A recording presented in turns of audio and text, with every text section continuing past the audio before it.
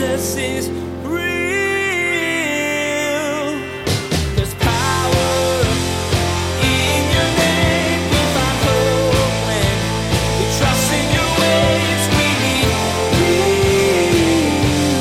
Jesus is real. So often we want to go to church and we want to hear, look, just do whatever you want to do. Just lay up all the treasures on earth. And the pastor's up there saying, listen, give money. And he's in a nice suit and everything. And he's got a really done up hair and he's making all this money. But then Jesus is like, no, your treasure needs to be not here. You need to live for something greater than just this span of time, whatever it is. Jesus is challenging that way, isn't he? Today, Pastor Daniel will begin a new series taking an in-depth look at who Jesus really is. There's many different opinions on the Son of God in today's culture, but finding out the exact definition of your Savior is easier than you think. In fact, it's written down for you in the Bible. Pastor Daniel plans to teach you through this series characteristics of Christ that affect how you relate to him. So get ready to meet Jesus exactly as he is. Now, here's Pastor Daniel in John chapter 6 as he begins his message, I am the bread of life. Jesus is real. Who is Jesus? Everybody has an answer to that question, don't they? Everybody wants to take this man, Jesus of Nazareth, and make him a champion for their cause. It doesn't matter who it is. It doesn't matter what the cause is. If you can get that prophet from Nazareth on your side of an issue, somebody will. Jesus is perpetually plastered all across magazines and news feeds. It's amazing how often Jesus pops up. There was a time when there was the Jesus is my homeboy thing. Do you remember that? Homeboy buddy Jesus. Some people had little Jesus is my homeboy statues on their car. There was a time when Madonna in her tour would pretend like she was being crucified on a cross. Kanye West on the cover of Rolling Stone magazine a few years back with a crown of thorns on his head, the Passion of Kanye West. It doesn't matter how, everybody wants Jesus on their side. But what's interesting, even though we live in a culture that struggles with Jesus, everybody wants a piece of Jesus, but very few people actually go to the words of Jesus and say, well, who is Jesus really? How many times have I felt in my heart, will the real Jesus of Nazareth please stand up? Because there's so many versions. There's the Republican Jesus. And there's the Democratic Jesus. And there's the gay rights activist Jesus. And there's the traditional marriage Jesus. And there's the pro-war Jesus. And there's the pacifist Jesus. And there's the Jesus who can't eat gluten. And the vegetarian Jesus. And the list goes on and on. And we felt that it was so important for us to meet Jesus again for the very first time. But not to go run to the latest pop fad for what and who Jesus is. We're going to go back to the source. We're going to go back to the primary documents. Now, this series, this I Am series, as a church here at Crossroads, we place Jesus center stage. It's always been that way for 40 years. It's always been about Jesus. We like to say here at Crossroads that our mission is to simply respond to Jesus. We're simply responding to Jesus. For us, that's an overarching way to live life. That we're simply responding to Jesus. That at every point of every day we're saying, I just want to respond to who Jesus is and what he's asking me to do. As a church, our vision, we like to talk about that here a lot at Crossroads. that because Jesus is real, we're a family of faith, fully engaged, transforming our community and our world. You notice we do all this because Jesus is real. Because he's real, we're a family of faith. That God is putting us together not as a dysfunctional family like the ones that we've all come from, but a family that works. That we learn how to be family because Jesus is real. And we're a family who's fully engaged, which means that each one of us is doing unique things, but all of us are engaged in a special way, just like our bodies, right? Every part of our body is engaged in the whole personality of a person in a unique way. Different roles, but everyone fully engaged. And what are we doing? We're transforming our community and our world. As God is working in us, we want to work in other people's lives. As God is changing us, we want to be change agents in the world. So as we start this I Am series, we're going to be looking at the 7 I Am statements of Jesus in John's gospel. And for this first one, for each thing that we're going to see a response to it. There's going to be a point and then there's going to be a response. There's going to be a point and there's going to be a response. Why? Because we're simply responding to Jesus. So at each point we want to say, this is my response to what we're seeing. So I want you to open up in your Bibles to John chapter 6. John chapter 6. John's gospel. It's the 4th book in your New Testament. They call those gospels, good news. They're the tellings of the story of Jesus. So you have Matthew, Mark, Luke, and John.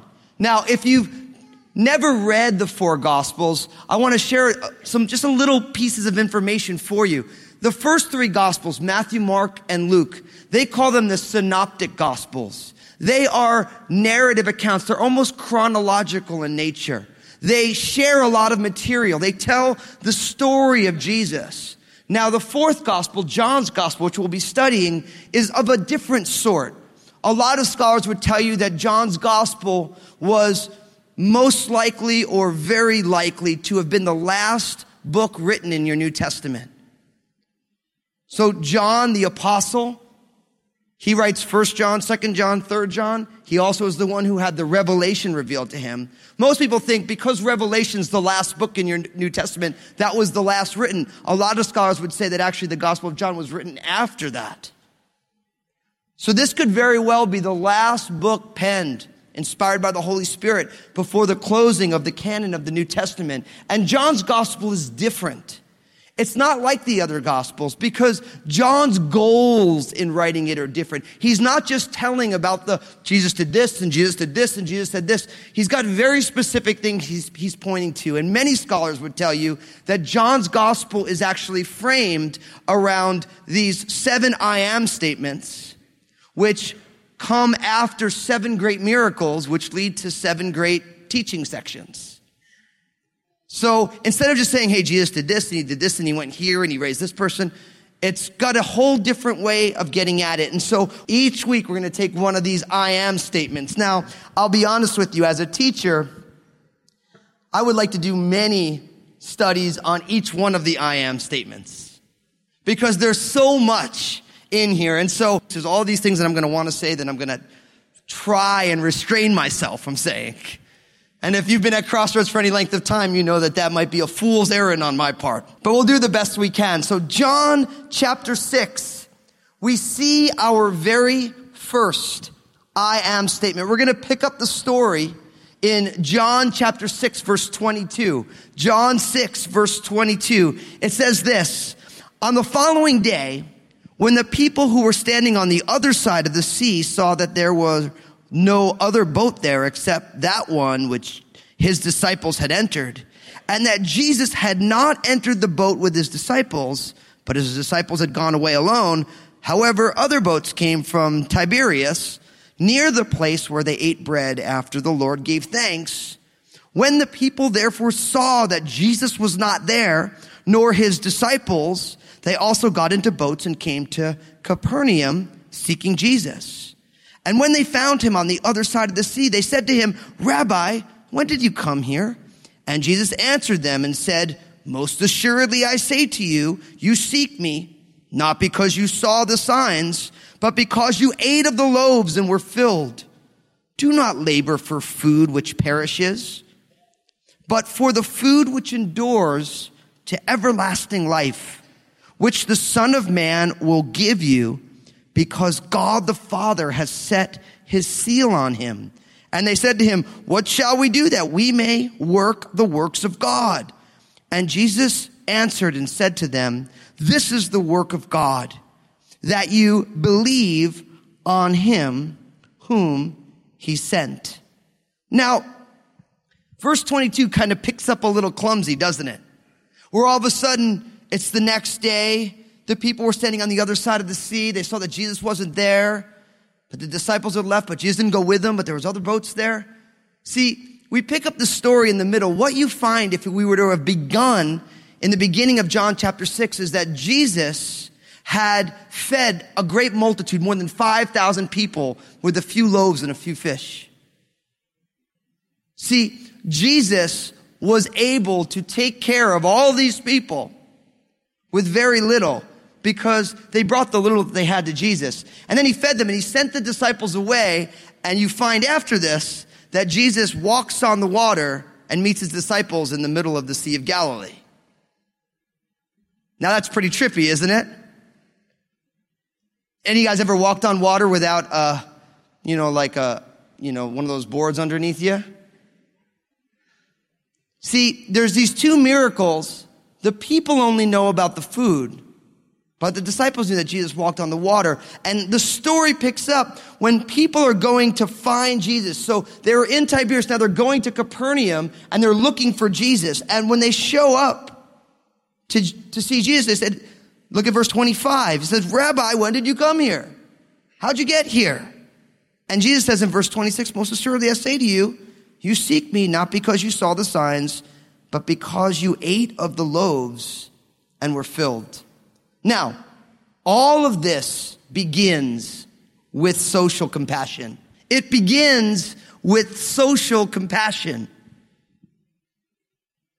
It's an important starting place for us.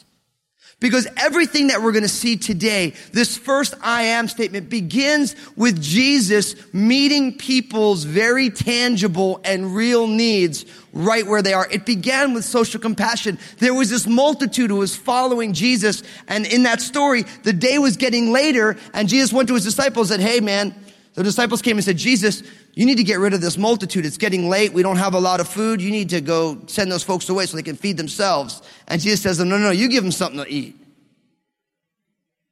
All that's going to go on here begins with Jesus meeting tangible needs. Now, is that insignificant? I don't think so. I think too often, we miss being able to bless somebody in a very tangible, real way. You see someone with a simple need and then you go to meet a need.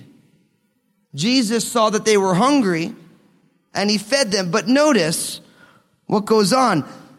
Jesus said to them, you do not seek me because I could do miracles. You simply seek me because I fed your bellies. See, many people follow Jesus not because of full hearts, but because they want full bellies. And Jesus says to them, see, and this is what I love about Jesus. You would think, oh, this is a great opportunity for Jesus, but he starts giving them a hard time. Verse 27, do not labor for the food which perishes, but for the food which endures to everlasting life, which the Son of Man will give to you, because God the Father has set a seal on him. He's saying, listen, don't just labor for food that perishes. Don't just be earthly minded. It's not all about however many years God gives you here. Jesus says something similar in Matthew chapter 6, verse 19 to 21. Didn't Jesus say, do not lay up for yourselves treasures on earth where moth and rust destroy and where thieves break in and steal, but lay up for yourself treasures in heaven where neither moth nor rust destroys, nor where thieves do not break in and steal. For where your treasure is, there your heart will be also.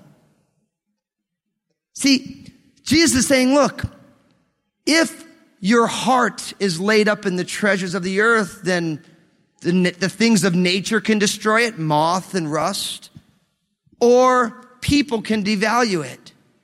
If your greatest treasure is something that someone can steal from you or that nature can devalue, then it's purely a treasure on the earth. Now, I don't know about you, but when Jesus starts talking like that, I get a little uncomfortable, right? Because how much of our lives are completely wrapped up in purely earthly things? Now, Jesus is saying, don't take care of the earthly things. He's saying that can't be your treasure. Now, you see why I say, can the real Jesus of Nazareth please stand up? Because so often we want to go to church and we want to hear, look, just do whatever you want to do. Just lay up all the treasures on earth. And the pastor's up there saying, listen, give money. And he's in a nice suit and everything. And he's got a really done up hair and he's making all this money. But then Jesus is like, no, your treasure needs to be not here. You need to live for something greater than just this span of time, whatever it is. Jesus is challenging that way, isn't he? Jesus presses against what is the normal course of every culture. The move towards materialism, an acquisition, more for me, greater security, more for me. Jesus says, listen, don't seek me for the wrong reasons. Don't seek me for the wrong reasons. Don't give up eternity for the things of this world. See, the people get the point because in verse 28 they say to him, what shall we do that we may work the works of God? And Jesus says, this is the work of God, that you believe in him whom he sent. Now, because this began with social compassion, because Jesus saw them hungry and he fed them, our response, even though they followed Jesus for the wrong motives, our response should be that we should meet simple needs. Meet simple needs. Why? Because that's what Jesus did. We could come up with elaborate reasons why not to simply help people, but all they are excuses, aren't they? Most often, the reason we do not meet simple needs is because we're so preoccupied with temporal things, with trivial issues, that we are not compassionate like Jesus to actually see people and simply realize that we are just like the person we're helping. I think it was Mother Teresa said, I see the face of Jesus in the eyes of the poor people that I serve. Why? Because Jesus said, if you give a cup of cold water to someone in my name, you give it to who? To me. If someone doesn't have clothes, you give them clothes. Who do you give it to? Those are some serious words from Jesus, right? So even though in this story, in this happening in the life of Jesus, they were following him for the wrong reasons. And even some people say, oh, we can't do it because people are going to follow for the wrong reasons. No, Jesus still fed them. And Jesus' act of social compassion still led to this great revelation of who Jesus is. So our response is to meet simple needs. Now, look at what happens next. Verse 30. Therefore they say to him, what sign will you perform then, that we may see it and believe you? What work will you do? Verse 31, our fathers ate manna in the desert. As it is written, he gave them bread from heaven to eat. Then Jesus said to them, most assuredly I say to you, Moses did not give you the bread from heaven, but my Father gives you the true bread from heaven. For the bread of God is he who comes down from heaven and gives life to the world. Then they said to him, Lord, give us this bread always. And Jesus said to them, I am the bread of life. He who comes to me shall never hunger, and he who believes in me shall never thirst. Now you notice verse 35, there's the I am statement. Jesus says, I am the bread of life. And what do we learn? That the bread of life truly satisfies. The bread of life truly satisfies. We all identify with the words of the great English theologian who we know as Mick Jagger, when he says, I can't get no satisfaction.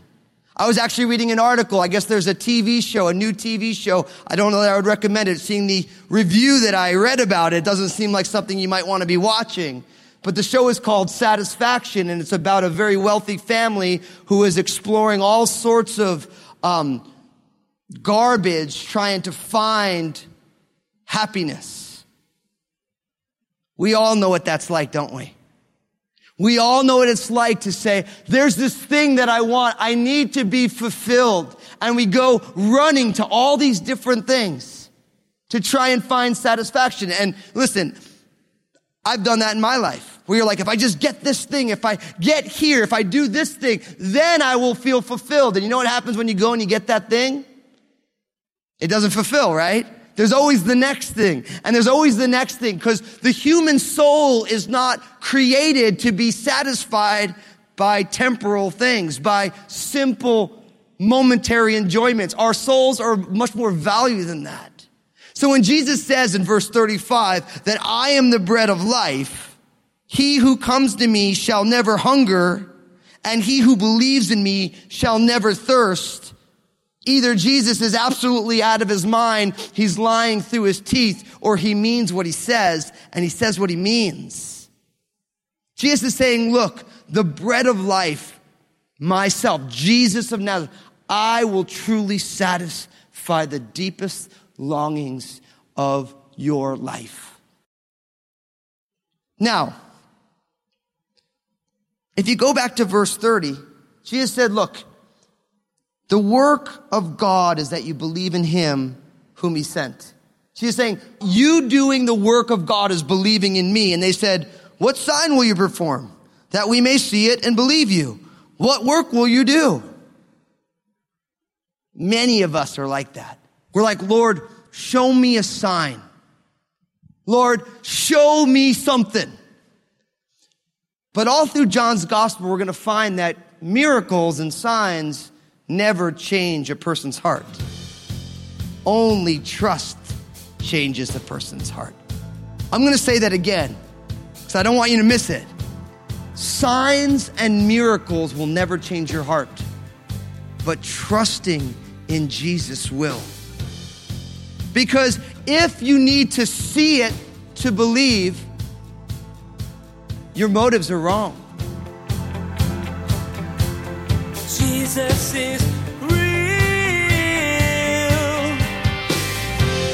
Pastor Daniel introduced you to the true Jesus in today's message by revealing that he's the bread of life. Jesus is your sustenance. He's what will keep you alive day after day spiritually. Pastor Daniel today also examined the motives behind wanting to know about or to have his deity proven to you. If you're looking only for miracles and signs, you're missing out on a deeper and richer relationship with Jesus. If you've enjoyed Pastor Daniel's teaching today on Jesus is Real Radio, we'd like to invite you to join us at Crossroads Community Church for our Sunday services at 8 a.m., 10 a.m., or 12 p.m. If you can't come in person, you can still be part of our vital congregation by tuning in to our live stream. Find out more at crossroadschurch.net. That's crossroadschurch.net. Hi friends, Pastor Daniel here. I'd love for you to be part of the Crossroads Community Church family, but I understand some of our listeners can't make it to the actual church building. If that's you, come join us online. We live stream our Sunday morning services at crossroadschurch.net. So grab a cup of coffee and join us wherever you are for our time of worship and teaching. Join us again here on Jesus is Real Radio, when Pastor Daniel will remind you that even the Bible, even with Jesus right there with them, people still wanted only to see the surface. They enjoyed the spectacle of the miracles, but when it came time to go deeper, many walked away. Pastor Daniel will encourage you to dig deeper into the Word and learn exactly who Jesus is and how committing to Him will change your life. We wish we had more time today, but we will have to pick up where we left off next time as Pastor Daniel continues teaching through this series called I Am. That's next time on Jesus is Real Radio.